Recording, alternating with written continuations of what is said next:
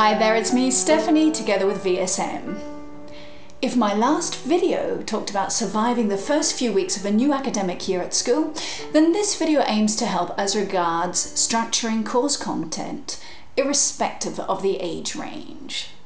The first thing to address is, of course, the importance of a balanced musical diet, and by that I mean performing, listening stroke repertoire, theory and composition. This must be seen at all ages, and I mean all. Let's go through each aspect one by one. Arguably, the most important factor is listening stroke repertoire, as it touches upon a number of issues. Firstly, listening links the brain and analytical ear up more closely, something that is simply not done in any other subject, with the possible exception of dance. Musical analysis in turn leads to greater elaboration of thought, and through this widens up musical and non-musical vocabulary, communication skills. Another factor to bear in mind when dealing with listening is that this establishes repertoire, hopefully all styles and eras. A carefully considered repertoire provides a base from where an individual can potentially discover the world of music as a lifelong explorer.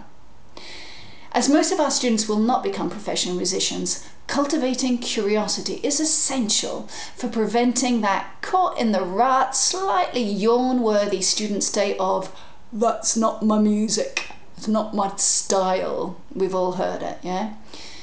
It'll also help to ensure that music out of the commercial global sphere has some sort of chance in wearing the economic storms, essential for the survival of professional independent musicians. We have a responsibility to them after all. Now, if listening is tightly tied up with communication, then so is theory and written music.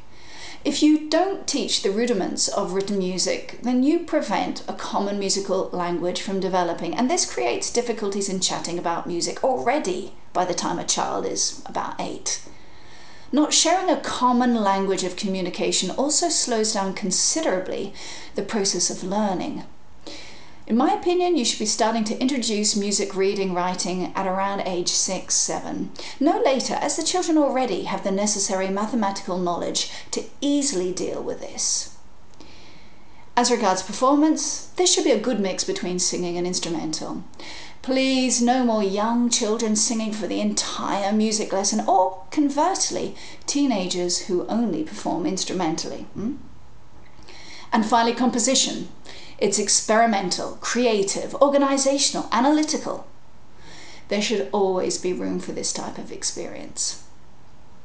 Now, how do you address these curricular matters effectively in programs for various age groups? Well, in the coming videos, I'll be suggesting ways in which each aspect can be suitably addressed. I'll also provide some downloadable materials that will hopefully be of assistance to you. So, see you next time for a review of specifically listening repertoire in music education. Looking forward to it. Bye.